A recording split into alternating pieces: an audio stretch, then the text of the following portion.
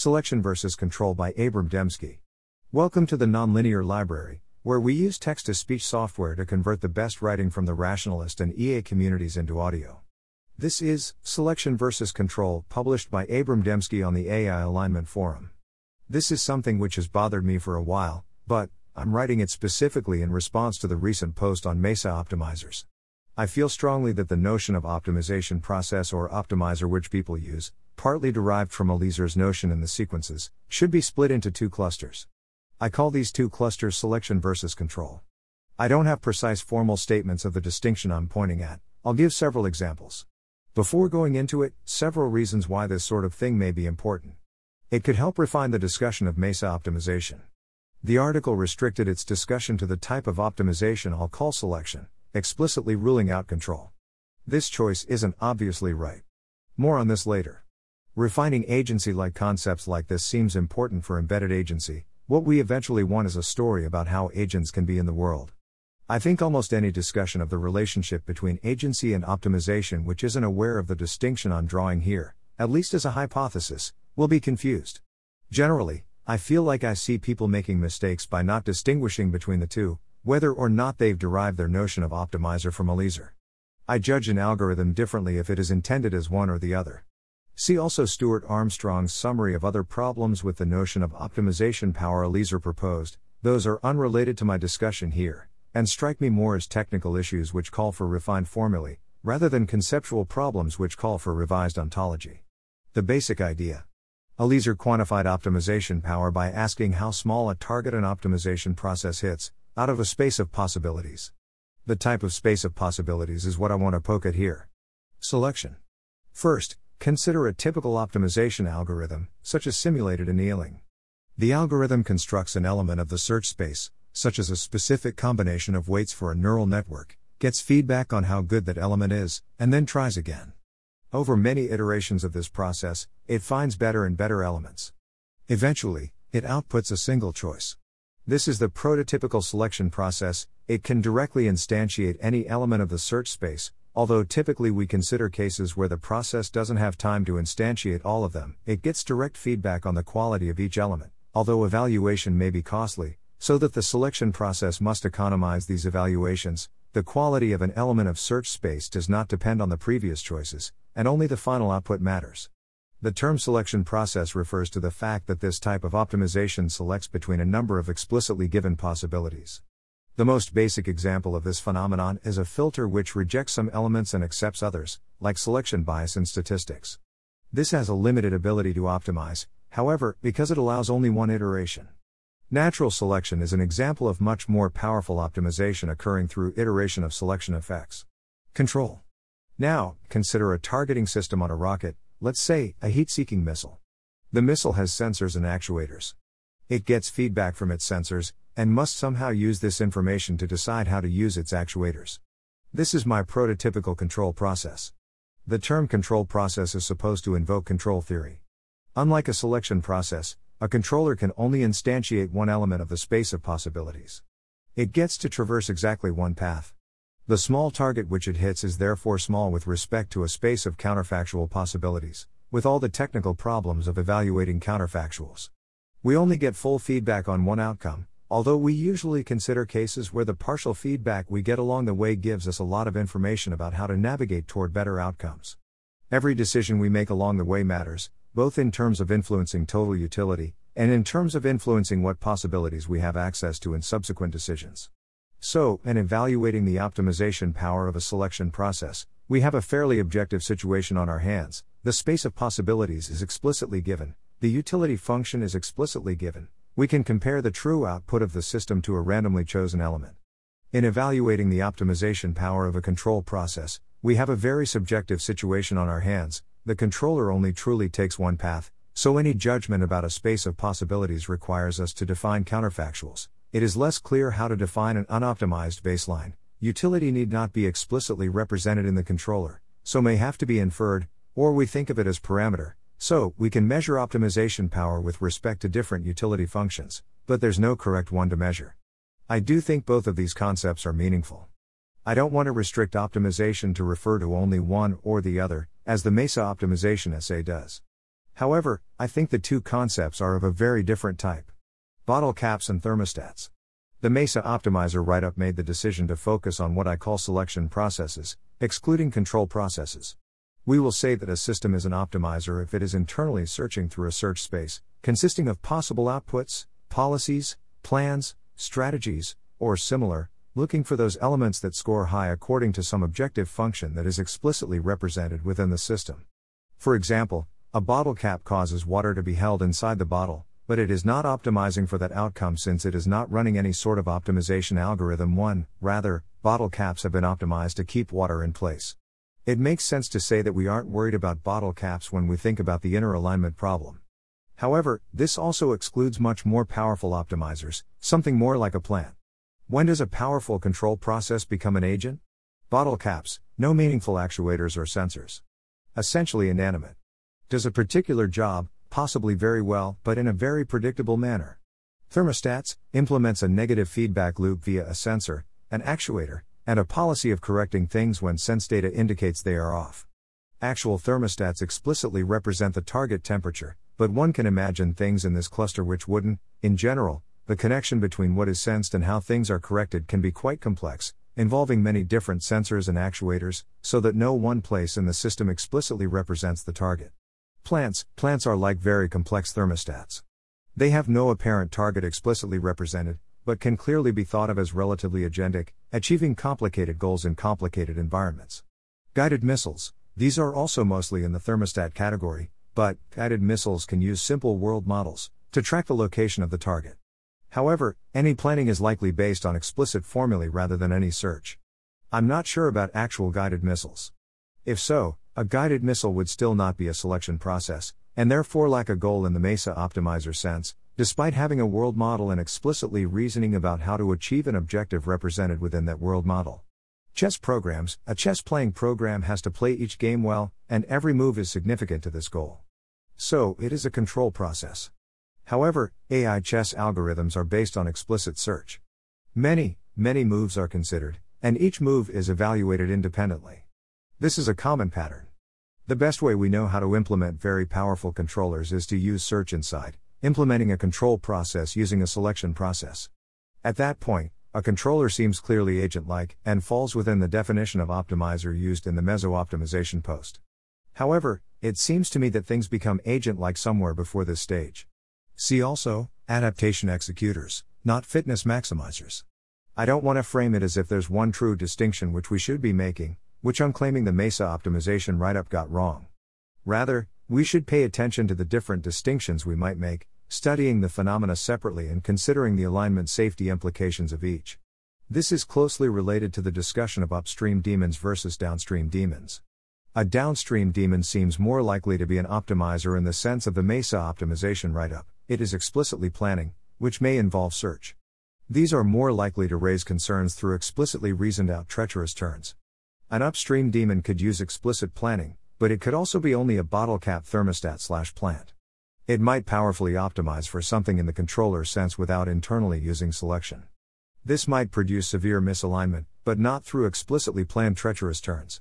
Caveat: we don't understand mesa-optimizers. An understanding sufficient to make statements such as these with confidence would be a significant step forward.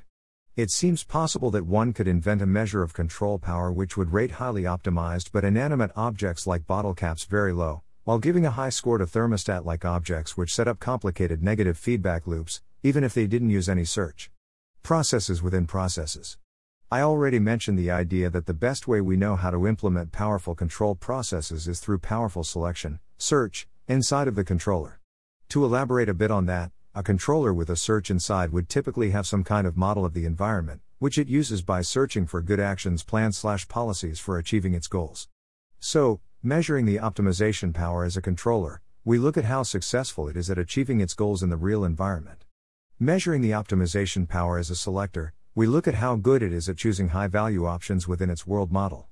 The search can only do as well as its model can tell it. However, in some sense, the agent is ultimately judged by the true consequences of its actions. In this case, the selection versus control distinction is a map territory distinction. I think this is part of why I get so annoyed at things which mix up selection and control. It looks like a map territory error to me. However, this is not the only way selection and control commonly relate to each other. Effective controllers are very often designed through a search process. This might be search taking place within a model, again, for example, training a neural network to control a robot, but getting its gradients from a physics simulation so that you can generate a large number of training samples relatively cheaply, or the real world, evolution by natural selection, evaluating genetic code by seeing what survives. Further complicating things, a powerful search algorithm generally has some smarts to it, i.e. it is good at choosing what option to evaluate next based on the current state of things. This smarts is controller-style smarts. Every choice matters, because every evaluation costs processing power, there's no backtracking, and you have to hit a narrow target in one shot. Whatever the target of the underlying search problem, the target of the search controller is, find that target, quickly.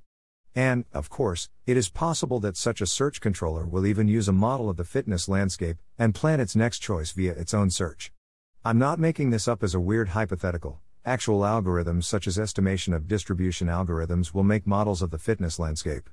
For obvious reasons, searching for good points in such models is usually avoided. However, in cases where evaluation of points is expensive enough, it may be worth it to explicitly plan out test points which will reveal the most information about the fitness landscape, so that the best point can be selected later. Blurring the lines, what's the critical distinction? I mentioned earlier that this dichotomy seems more like a conceptual cluster than a fully formal distinction. I mentioned a number of big differences which stick out at me. Let's consider some of these in more detail. Perfect feedback. The classical sort of search algorithm I described as my central example of a selection process includes the ability to get a perfect evaluation of any option. The difficulty arises only from the very large number of options available. Control processes, on the other hand, appear to have very bad feedback, since you can't know the full outcome until it is too late to do anything about it. Can we use this as our definition? I would agree that a search process in which the cost of evaluation goes to infinity becomes purely a control process. You can't perform any filtering of possibilities based on evaluation, so, you have to output one possibility and try to make it a good one, with no guarantees. Maybe you get some information about the objective function, like its source code, and you have to try to use that to choose an option. That's your sensors and actuators. They have to be very clever to achieve very good outcomes. The cheaper it is to evaluate the objective function on examples, the less control you need, the more you can just do brute force search. In the opposite extreme, evaluating options is so cheap that you can check all of them and output the maximum directly. While this is somewhat appealing, it doesn't capture every case. Search algorithms today, such as stochastic gradient descent, often have imperfect feedback. Game tree search deals with an objective function which is much too costly to evaluate directly, the quality of a move, but can be optimized for nonetheless by recursively searching for good moves in subgames down the game tree, mixed with approximate evaluations such as rollouts or heuristic board evaluations. I still think of both of these as solidly on the selection process side of things. On the control process side, it is possible to have perfect feedback without doing any search. Thermostats realistically have noisy information about the temperature of a room, but you can imagine a case where they get perfect information. It isn't any less a controller, or more a selection process, for that fact. Choices don't change later choices. Another feature I mentioned was that in selection processes, all options are available to try at any time, and what you look at now does not change how good any option will be later. On the other hand, in a control process, previous choices can totally change how good particular later choices would be, as in reinforcement learning, or change what options are even available, as in game playing. First, let me set two complications aside. Weird decision theory cases, it is theoretically possible to screw with a search by giving it an objective function which depends on its choices during search. This doesn't seem that interesting for our purposes here. And that's coming from me. Local search limits the options to small modifications of the option just considered. I don't think this is blurring the lines between search and control, rather, it is more like using a controller within a smart search to try to increase efficiency, as I discussed at the end of the processes within processes section. All the options are still available at all times, the search algorithm just happens to be one which limits itself to considering a smaller list. I do think some cases blur the lines here, though. My primary example is the multi-armed bandit problem. This is a special case of the RL problem in which the history doesn't matter, every option is equally good every time except for some random noise. Yet, to me, it is still a control problem. Why? Because every decision matters. The feedback you get about how good a particular choice was isn't just thought of as information, you actually get the good-bad outcome each time. That's the essential character of the multi-armed bandit problem. You have to trade off between experimentally trying options you're uncertain about versus sticking with the options which seem best so far, because every selection carries weight. This leads me to the next proposed definition. Offline versus online. Selection processes are like offline algorithms, whereas control processes are like online algorithms. With offline algorithms, you only really care about the end results. You are okay running gradient descent for millions of iterations before it starts doing anything cool, so long as it eventually does something cool. With online algorithms, you care about each outcome individually. You would probably not want to be gradient descent training a neural network in live user servicing code on a website, because live code has to be acceptably good from the start. Even if you can initialize the neural network to something acceptably good, you'd hesitate to run stochastic gradient descent on it live, because stochastic gradient descent can sometimes dramatically decrease performance for a while before improving performance again. Furthermore, online algorithms have to deal with non-stationarity. This seems suitably like a control issue. So, selection processes are offline optimization, whereas control processes are online optimization, optimizing things as they progress rather than statically. Note that the notion of online optimization implied by this line of thinking is slightly different from the common definition of online optimization, though related. The offline versus online distinction also has a lot to do with the sorts of mistakes I think people are making when they confuse selection processes and control processes. Reinforcement learning, as a subfield of AI, was obviously motivated from a highly online perspective. However, it is very often used as an offline algorithm today, to produce effective agents, rather than as an effective agent. So, that there's been some mismatch between the motivations which shape the paradigm and actual use. This perspective made it less surprising when black box optimization beat reinforcement learning on some problems. See also. This seems like the best definition so far. However, I personally still feel like it is still missing something important. Selection versus control feels to me like a type distinction, closer to map versus territory. To give an explicit counterexample, evolution by natural selection is obviously a selection process according to the distinction as I make it, but it seems much more like an online algorithm than an offline one, if we try to judge it as such. Internal features versus context. Returning to the definition in mesa-optimizers, emphasis mine. Whether a system is an optimizer is a property of its internal structure, what algorithm it is physically implementing, and not a property of its input-output behavior. Importantly, the fact that a system's behavior results in some objective being maximized does not make the system an optimizer.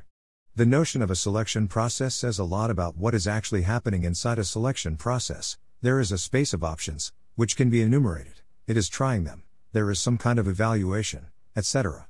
The notion of control process, on the other hand, is more externally defined. It doesn't matter what's going on inside of the controller. All that matters is how effective it is at what it does. A selection process, such as a neural network learning algorithm, can be regarded from outside, asking questions about how the one output of the algorithm does in the true environment. In fact, this kind of thinking is what we do when we think about generalization error. Similarly, we can analyze a control process from inside, trying to find the pieces which correspond to beliefs, goals, plans, and so on, or postulate what they would look like if they existed, as must be done in the case of controllers which truly lack such moving parts. This is the decision-theoretic view. However, one might argue that viewing selection processes from the outside is viewing them as control, viewing them as essentially having one shot at overall decision quality. Similarly, viewing control process from inside is essentially viewing it as selection. The decision-theoretic view gives us a version of a control problem which we can solve by mathematical optimization. In this view, selection versus control doesn't really cluster different types of object, but rather, different types of analysis. To a large extent, we can cluster objects by what kind of analysis we would more often want to do. However, certain cases, such as a game-playing AI, are best viewed through both lenses, as a controller, in the context of doing well in a real game against a human, and as a selection process, when thinking about the game tree search. Overall, I think I'm probably still somewhat confused about the whole selection versus control issue, particularly as it pertains to the question of how decision theory can apply to things in the world. Thanks for listening. To help us out with the Nonlinear Library or to learn more, please visit nonlinear.org.